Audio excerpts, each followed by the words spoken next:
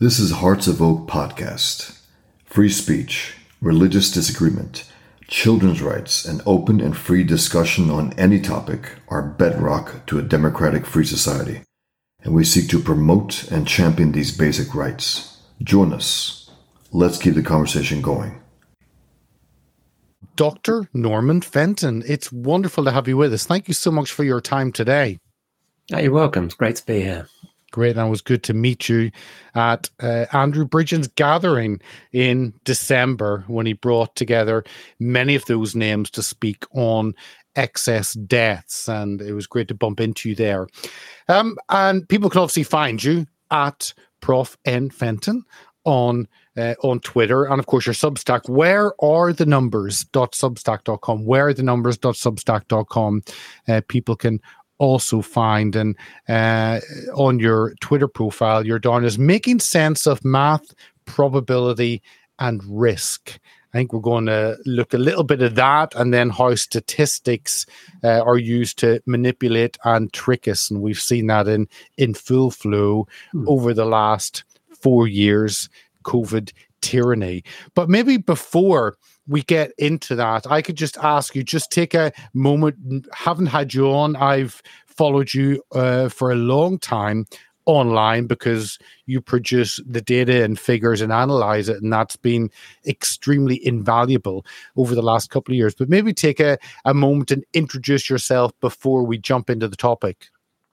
Yeah, okay. So I'm an emeritus professor of risk at Queen Mary, University of London. I actually retired at the end of December 2022, partly because of the pressures I was coming under for being a kind of like COVID dissident at that point. That I came in for a lot of stick. There were plenty of people who outside the university wanted to get rid of me. They didn't like the idea that there was a professor at a major university who was challenging the government narrative on COVID, vaccines, lockdowns, and all that sort of stuff. But that was part of the reason why I retired. There were some personal reasons, but that was an important reason. I wasn't getting a lot of great support from the university either, I have to say. But yeah, so I retired there. My background is I'm a mathematician by training, and for the last 30 years, I guess, I've been applying probability and various mathematical techniques, Bayesian probability in particular, to problems of sort of critical risk assessment, which included kind of like medical risk assessment. So it was inevitable that when the whole COVID thing started, and it was clearly going to be data driven, that I'd be looking, I and other members of my team would be looking at that stuff. And so that's what we do. I use maths and probability to try and understand and help people understand different types of critical risks, including medical risk, but not restricted to that. We looked at, I've been involved in stuff like transport risk, risks of all kinds of different critical systems, legal risks, that type of stuff. Okay, well, before we get into that, let me just play a little video that you put up, and I think I had to watch it a couple of times and thought, I think Dr. Fenton's trying to pull a swift one on this, because I've seen something different. But you told it how easily we are fooled. So let me just play this little 90-second video, and then we'll jump in from there. So the question here is, which of the squares A or B is lighter? Which seems like a ridiculous question. It's clearly B. But what I'm going to do here is I'm simply using a paint package to cut out square B and place it over square A.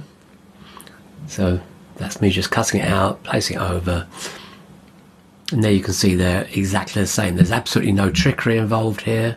All I did is just do that cut out and paste. And again, similar example with these two different coloured dresses, but are they? You can see that part is incredibly enough exactly the same. This is an example of what we call confirmation bias. Here's a kind of really heavily digitized image. What do you see here? Most people can't really see anything at all. But what I'm going to now do is reveal what the actual image is. And you can see it's this baseball player. And the thing is, if I now show you back to the original image, it's hard not to see what the real image is. And of course, this is a classical problem of forensic science, because you were genuinely uncertain about what the partial image was. But once you've seen the full image, you're absolutely certain about what the partial image is. And finally, there's this illusion of a moving staircase at the San Siro Stadium, but it's simply just people walking in the same direction. Wow, when you see it, you see it. That is so true. I think it was Lilani Dardine on her post or on her feed. I saw that coming up. How easily we are fooled. Are you sure you're not playing trickery with any of those images? No, they're all classic visual illusions. And I always used to start, when I was lecturing, I always used to start my series of lectures on risk by introducing those types of probability illusions, because those types of visual illusions, because the probability illusions that people succumb to are just as powerful and just as bewildering. So I think the one I always follow that with, the sort of the first probability illusion, is that I show a sequence. I say, well, imagine that you toss a coin 16 times, and you reveal that you get sort of 16 all 16 heads. All 16 are tails, actually. And then you look at another sequence, and you've got a kind of like random selection of heads and tails, and you ask which is the more likely that you'd observe. And people, of course, automatically assume it's the sort of the heads, tails, head. They assume that the 16 tails is kind of like impossible. But of course, anybody who's done basic probability theory will know that, assuming it's a fair coin, you're just as likely to get a sequence of 16 out of 16 tails as you are to get what looks to be like a completely random sequence. So you've got stuff like that people don't understand. In fact, curiously, the 16 tails, the 16 consecutive tails, is actually more likely because of certain physical features of the difference between heads and a tail on a coin. And then I go on to things like the birthdays problem. It's a classic case. If you've got 23 children in a room, what's the probability that at least 2 of them will have the same birthday? And people sort of think about this, and they're sort of thinking about themselves. They're thinking about what's the probability that another child in the room has got the same birthday as me, and they'll do things like, well, is it saying like 23 over 365? They'll do things like that. So I think it's sort of quite unlikely. But the answer is actually there's better than a 50% chance. And it's because people don't realize that it's not just, you're not just thinking about a specific pair of children. It's basically there's a lot of combinations of pairs of children. And then when you do the maths, it's not that difficult, the maths. I mean, I've got videos explaining this sort of stuff. You discover that there's actually a better than 50% chance. And if you go up to, in a class of 30 children, there's actually an over 90% chance that you're going to get at least 2 with the same birthday. And so these are sort of classical probability. I call them classical probability illusions.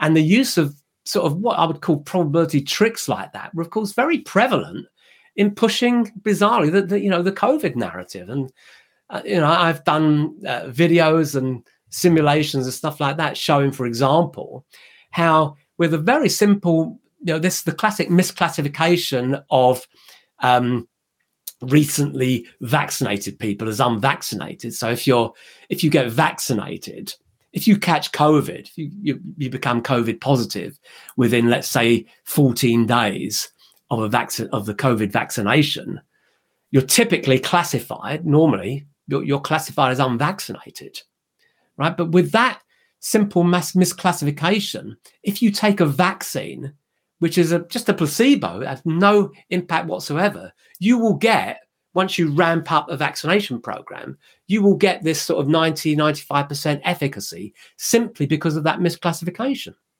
where there's no efficacy at all. Wow. But were you not one of the first people the government called on to make sense of their data whenever they started looking at it? No, I wasn't, because I was always maybe a bit of an outsider. There's maybe, I mean, they call on, I mean, maybe there's a little bit of background here, because I did, in 2015, I actually presented a BBC documentary called on climate change by numbers. I was a co-presenter with Professor Sir David Spiegelhalter and Professor Hannah Fryer. And interesting enough, I think that was maybe Hannah Fryer's first documentary with BBC, and she went on to like have a very sort of really stellar career, because she's sort of, I think she's their main kind of like science documentary presenter now. The reason why that was my first and only appearance on the BBC is because I was very skeptical. I didn't like the way that documentary turned out. I didn't like the way it was edited, and I made clear afterwards, privately, I didn't make it public at the time, that I was very unhappy with some of the things I've been scripted to say. Because what people don't realize is those documentaries, I mean, that documentary was just a pure propaganda piece, to support the sort of the hysterical climate change narrative. And I was very unhappy with some of the things I had to say. And in particular, there was one statement which I was very uncomfortable with, and I went back to they have these consultants, because I'm not a climate scientist. They chose us because we were supposedly independent mathematicians who hadn't been, involved in sort of the climate debate. We, and stuff like that. We were just supposed to be looking at the kind of models and the data and presenting what they were saying. So they had their own climate experts who were actually doing the scripting of this stuff. And I challenged one of them.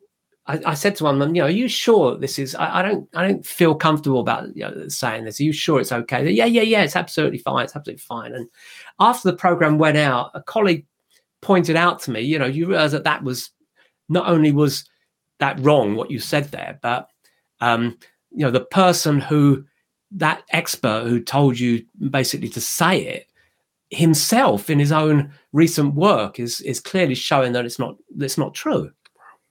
So I got on the phone to this person afterwards and said, well, you assured me this was okay. This was all kind of kosher. And his response was basically, we have to lie for the greater good. And I kind of like, this is basically a lot of what goes on in sort of climate science. And I think it also has gone on in the science of COVID as well. It's these people are completely convinced.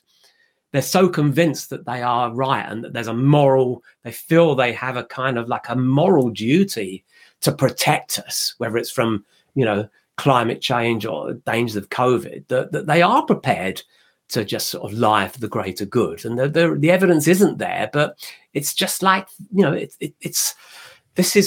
feel that this is what they have to do in order to convince people. Well, I guess looking at the COVID side, you've talked about how officials manipulated data to exaggerate the crisis. But even prior to that, I guess, at the beginning, there wasn't really the data. And it was more the data of fear, of numbers or of images. And that was there to replace any data, and the government made decisions on that. So I'm kind of assuming then that if the data comes out and it conflicts with that, then you need to work on the data to make sure it doesn't conflict, or else you're going to look very foolish because the measures you've taken initially have not been based on anything. Yeah, but they didn't. They doubled down on the bad data. This is the thing. I mean, sorry, I didn't. You asked me, why did they turn to me to look at the original data? And I guess the spiel I was giving about the BBC thing was that I was already kind of like fingered as a maverick in this kind of like risk. So they in the sort of the risk profession, as it were, professional risk expert. So the government didn't call on me. I did present material to the government along with colleagues, but they basically ignored everything that we said. I mean, very early on, we were one of the first to point out. Actually, we did manage to get 2 or 3 papers published in peer-reviewed journals, because it wasn't seriously challenging the narrative then. We were simply pointing out that the infection fatality rates, i.e. how deadly they were claiming COVID to be, were exaggerated based on the publicly available data at the time. And what we were pointing out was consistent with what people like John Ioannidis and Stanford were also pointing out. And that was actually, people were talking about it then, but the fear, but there was still this fear that, okay, it might, they were still thinking it's still pretty deadly, that even if it's only like at the time we were saying like once for elderly people who got it, the probability of dying was still under 1% or whatever. But they were still hyping up that, we don't know what's coming, it's going to get worse, all that type of thing. So it didn't really challenge it. I only really became completely ostracized and they started calling for my head and wanting me to be sacked and all that sort of stuff, came with the mass testing, because this was the biggest scam of all. Because we knew early on that if you mass test a bunch of largely asymptomatic people, which is what happened when they eased the first lockdown, right? So the first lockdown started to ease around about late summer, early autumn of 2020, because they then wanted to get people back to school and back to work and stuff like that. And so what they did was they started mass testing people who were asymptomatic, people who didn't have symptoms. Previously, in the early days, it was only people who actually had symptoms were being tested. And amongst those, because of the stupid PCR test, it was kind of like showing, most of these people got symptoms. They'll come up positive on a PCR test. So you had these higher case rates for given the amount of testing. But what it didn't realize is that the asymptomatics, even though the so-called false probability rate was seen to be quite low, i.e. the probability that a person who didn't have the virus or test positive is quite low, actually, at a time when you've got not that many people infected and you're testing a whole load of asymptomatics, you will get a whole load of new fake false case numbers. Most of the people at that point, most of the asymptomatics who were testing positive didn't have any virus and didn't go on to get symptoms or whatever. But you were getting, the case numbers were being massively driven up. And this was all part of, it's what seemed to me to be a plan to get the necessary fear instilled in preparation for the vaccine rollout, because we didn't have the vaccine then. People were going back to work, right? How were they then going to introduce a vaccine rollout without making people realize that, hang on a sec, it's really bad. The case numbers there's these massive case numbers going into the early autumn and winter of 2020-21. We've got to drive these case numbers up in order to make people feel they have to get the vaccine as the only way out of it. And so you had before the vaccine, that massive increase in case numbers because of the mass asymptomatic testing program. That was enough to get to the second lockdown, remember, in the early part of the winter of 2020. And then, hey presto, the only way out of the lockdown is the vaccine at that point. It really does seem like a case of lies, damn lies, and statistics, in that you can remove different fields, different parts of the data, and therefore move it towards another way, and simply not recording people as vaccinated. If it hadn't been 14 days or 21 days after having a jab, then you could immediately dismiss that. And I mean, that is to me, a perfect example of how you take the data and choose which subsets to use, and then what message you want to put out from it. Yeah, and absolutely. And look at it's even worse with the deaths, remember. You've got that officially anybody who died within 28 days of a positive PCR test, no matter what reason, was classified as a COVID death. Okay, so of course you'd be run over and, sort of 27 days after having to have tested positive for PCR test, dying hospital next day, you're classified as a COVID hospitalization and a COVID death, of course. So you've got that massive manipulation. And of course, we know that, we knew at the time that most of the people who were classified as dying of COVID, who weren't these sort of accidental deaths, we know that it was their comorbidities that were actually killing them rather than any sort of novel virus. I mean, I'm not one of these who says that there wasn't any novel virus, right? I mean, you always get these novel coronaviruses all the time, but it was no more. What we're convinced is that there was no pandemic there, and it wasn't as deadly. It was just like any other, a bad flu season. Now, interesting enough, this is not kind of like not a massive revelation, but finally, after not having stuff published for a long, they basically were censoring all of our research on this. So after the initial couple of papers in the early spring of 2020, we didn't get any of our papers which were challenging the narrative published. But funnily enough, just in the last couple of days, this is a bit of an advert, we have, I am a co-author on a paper which has been published in the Journal of Clinical Medicine, which has showed that basically none of the government interventions, whether it was the lockdowns, the masking, or the vaccines, had any impact whatsoever on the spread of COVID, on their case numbers and death numbers, right? It was just seasonality. It was just the coronavirus seasonality, which was impacting those things. So that's so that's out now. That paper's getting a little bit of attention.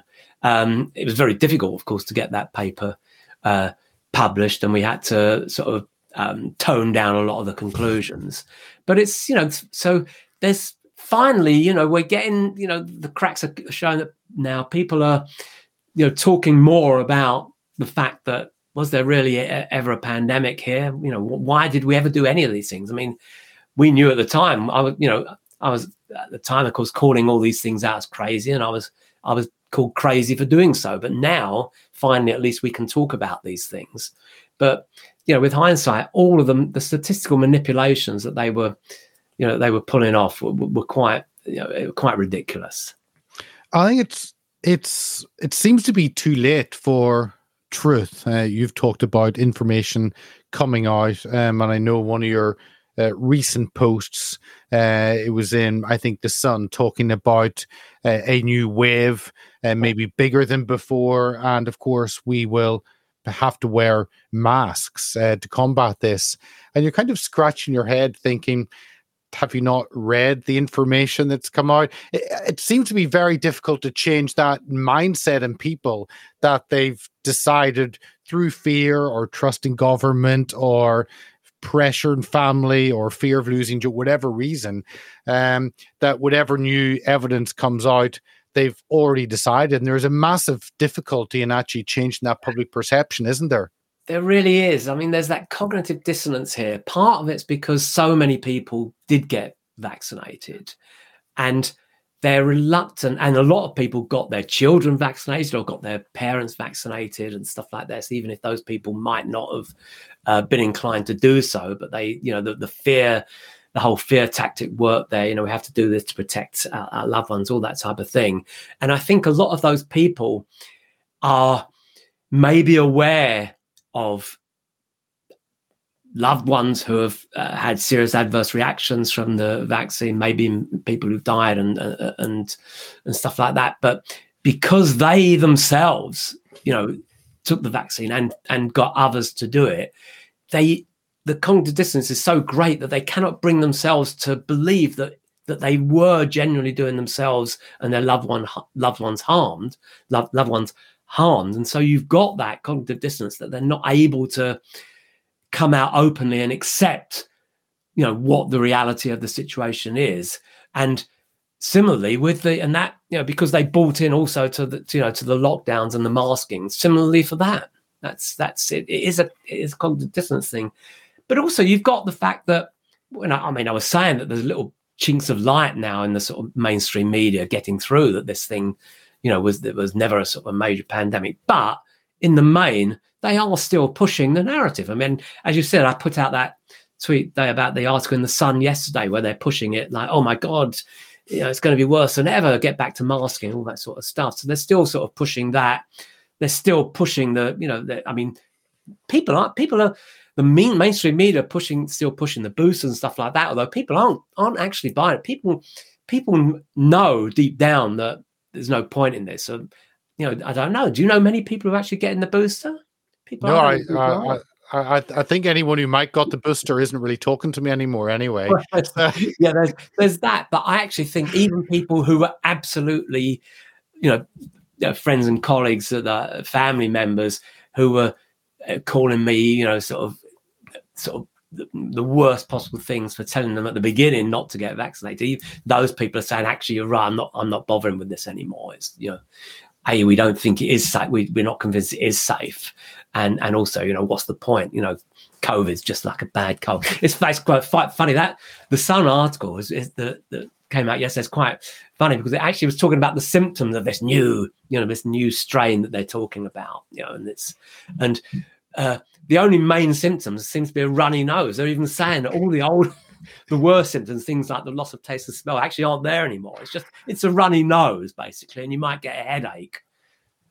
Yeah, it does. You might get a cough as well, but not so bad as the previous coughs. Yeah. No, it does seem to be that. I was actually intrigued at that meeting that Andrew Bridgen had in December. You had Dr. Ryan Cole, Dr. Pierre Corey, you had Steve Kirsch, Dr. Rob Malone, Angus Dalglish. You had many round there, and I was intrigued that twice that you weren't necessarily on that talk table speaking, but twice it was, we have Dr. Norman Fenton here. Maybe you could add to this. And obviously, during the exposing, I guess, the lies and the tyranny, that's taken a lot of different individuals from different aspects of society working together. But your role has been quite key in looking at the information because the government were able to bamboozle us with figures, with numbers, and tell us, and therefore it was just accepted.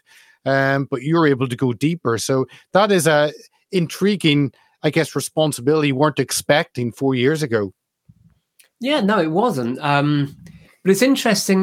People have said, why wasn't I asked to be on that panel? I mean, I don't know. I'm not sure if I would have been because I think the idea was that there seems to have been certain people who had been promoted to be the sort of the prominent spokespeople for the anti-official narrative, and a lot of those are those sort of you've got those American scientists that you mentioned there, and you've got in the UK there've been people like Asim Malhotra and people like that. Well, what's interesting is that none of those people, actually none of them were speaking out against the exaggerated data or anything like that from the beginning. In fact, most of those people, even as late as months into the vaccine program, were still actually, believe it or not, promoting the vaccine. Yeah. So even people like, Asim Malhotra on his, I know Asim well, and great admirer of his. But on his own admission, he was promoting, the vaccine in the spring of 2000, as late as the spring of 2021. Robert Malone, of all people, who had a role in inventing the mRNA platform, was double vaccinated with the mRNA vaccine himself. Steve Kirsch, and you've got people, all of those people. They were not challenging the narrative at the beginning, and the people who were, I'm not by no means I was by no means the most prominent here, but others who were have not been allowed, at any time during these 4 years to really become the kind of like the voice of the pandemic story, and certainly we've never been. I mean, going back to your original thing, it was never been asked by any official, government body, anything like that, to have any input or comment on any of this stuff. I wasn't, it's only stuff that we've done. I mean, I'm part of the Heart Group. I play a minor role in the Heart Group. So the Heart Group has attempted to sort of force its views on the official bodies and the government ministers. But in general, we've just been sort of chirping away in the background. I've been exposing, problems with, the mRNA and the Office for National Statistics. In some cases, we've forced them to do things that they wouldn't have otherwise done. We've had a little bit of impact there, but never, it's always been very, a very reluctant. They've been very reluctant to have us appear in any kind of formal capacity and have any real impact on the narrative. Yeah, no, it's been extremely curious. I agree. Looking at how media and campaigns throw out individuals that you maybe haven't necessarily come across, don't necessarily fit that. But then one way is you say, well, we'll just go with it. And I mean, obviously you've been on with Mark Stein, and Mark Stein has suffered greatly from having the jab. And I guess those stories, it's sad, very sad personally, but it's important collectively to have those stories to point out how it has failed people. Yeah, I mean, it's interesting you talk about Mark Stein because, of course, tying into this thing about the mainstream media, I mean, he was, of course, had this for a year. He did have his 1 hour primetime slot on GB News. Yeah. And although I don't know whether you call that mainstream media, but this is television. There's a big difference from the masses out there, the sort of the ordinary people need to see stuff on television before they can really kind of like take it in. So, there's people think that Twitter and Substack and all that have an impact, but they don't on the main part of the population. People are completely oblivious to, to any of that stuff. It has to be at least on the television, right? And at least GB News was the TV. People could tune in without having to go to the internet to see it, right? And, Mark had that show, and it was a brilliant show. Yeah. And of course, it was the one place where he spoke about these things. He spoke about, the manipulated government statistics, and which were, basically distorting the whole narrative, the sort of thing that, we were talking about. And of course, he spoke about the vaccine harms, and that was critical. And he was the only person doing that on television. And of course, what happens to him?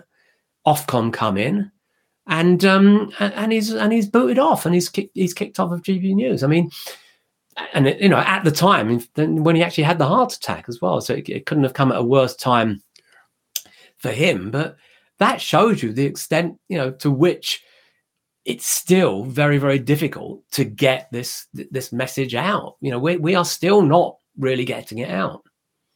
No, 100%.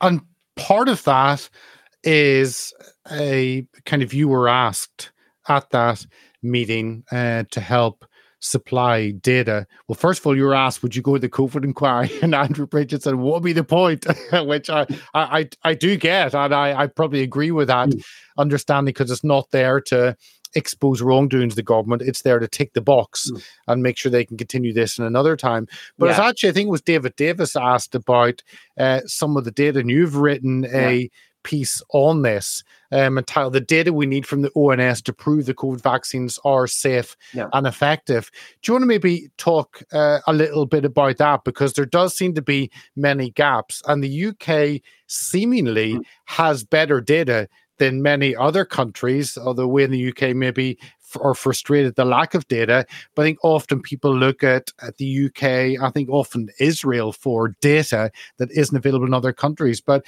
tell us a little bit more about that piece that you've written about what data we need. Yeah, the question came about because of the New Zealand data, right, which was discussed at the meeting. The point is that there was this sort of release of, secret data from, which was basically represented a very substantial proportion of the New Zealand population. And what it had was, for each individual there, it had things like, obviously their age, and if they died, the date of death. But it also had the exact dates of when they got each dose of a vaccination and stuff like that. And therefore you were able, in theory, to get a picture of whether people who were vaccinated, because you had both the I think it had. No. Sorry, I beg your pardon. That only had that was only restricted to vaccinated people, right? But you could, in theory, from that, learn about whether increasing the number of doses that you took was increasing your likelihood of a severe adverse reaction or death and stuff like that. So you could infer some significant things about the safety of the vaccine from that. Now, I think it was, as I've gone on the record as saying, I kind of disagreed to a certain extent with Steve Kirsch on this, because he thought it was a game changer, and this was really this was the real reveal on the vaccine safety. I think it gave us some indication of increased probability of death with the number of doses you took, but it wasn't a massive impact, right? But it was the data, it was the sort of the quality and the detail of the data was relevant.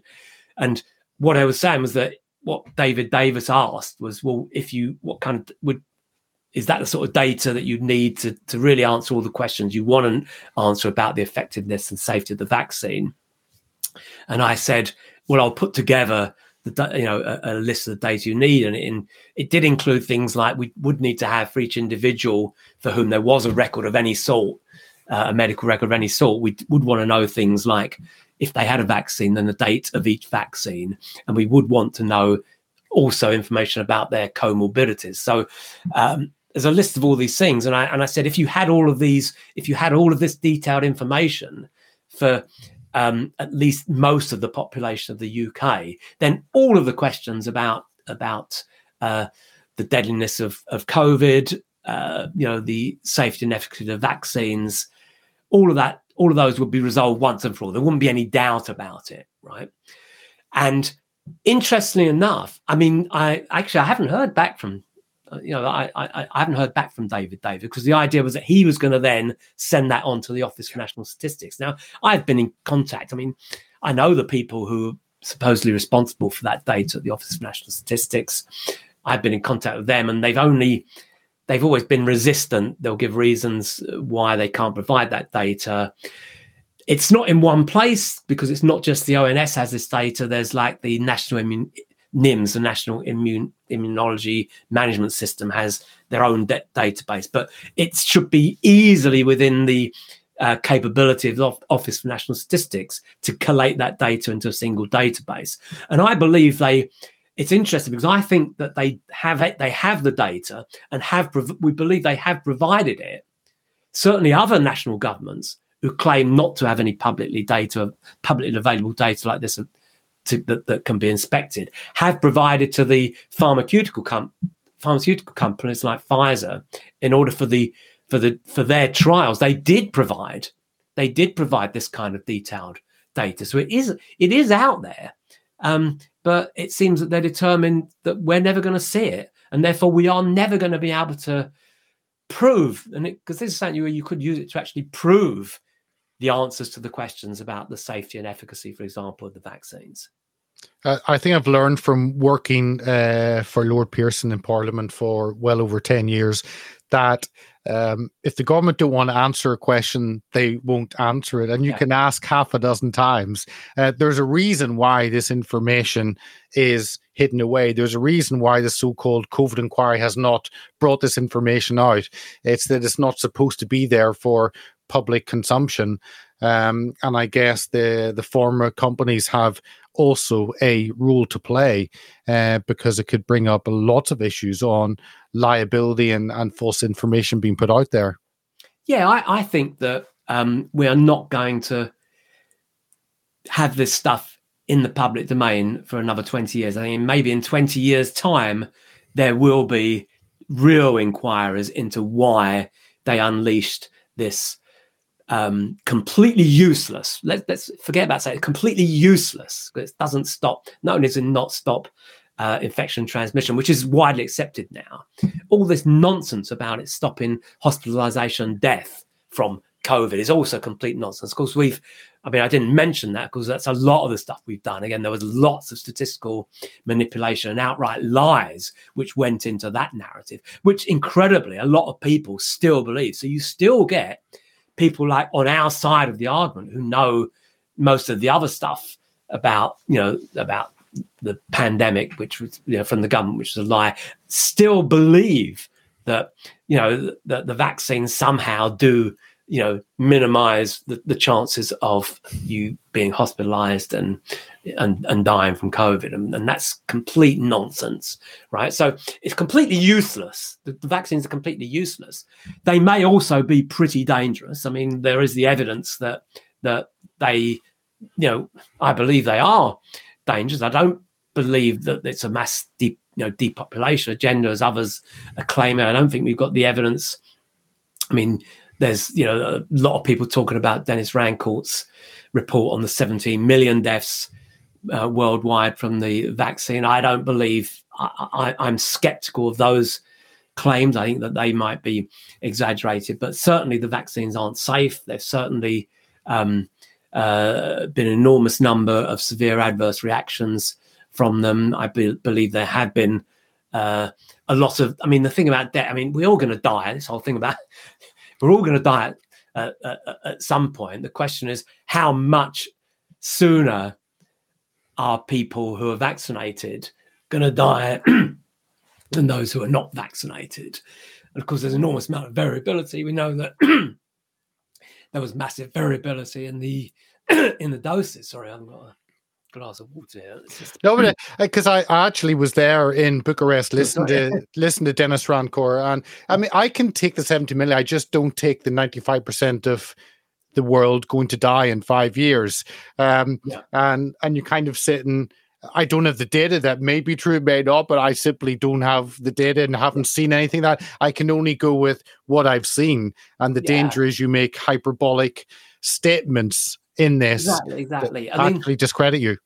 The thing about, again, the 17 million, I mean, it could well be true, but again, it's I believe what we saw actually from the even from the UK data, not definitively because of the corruption, the way in the misclassification, but from what we could infer as best as possible, is that I believe a lot of elderly people died a bit sooner than they would have otherwise died as a result of the vaccine. Okay, so whether that was days, weeks, months, or years, of course, is not clear.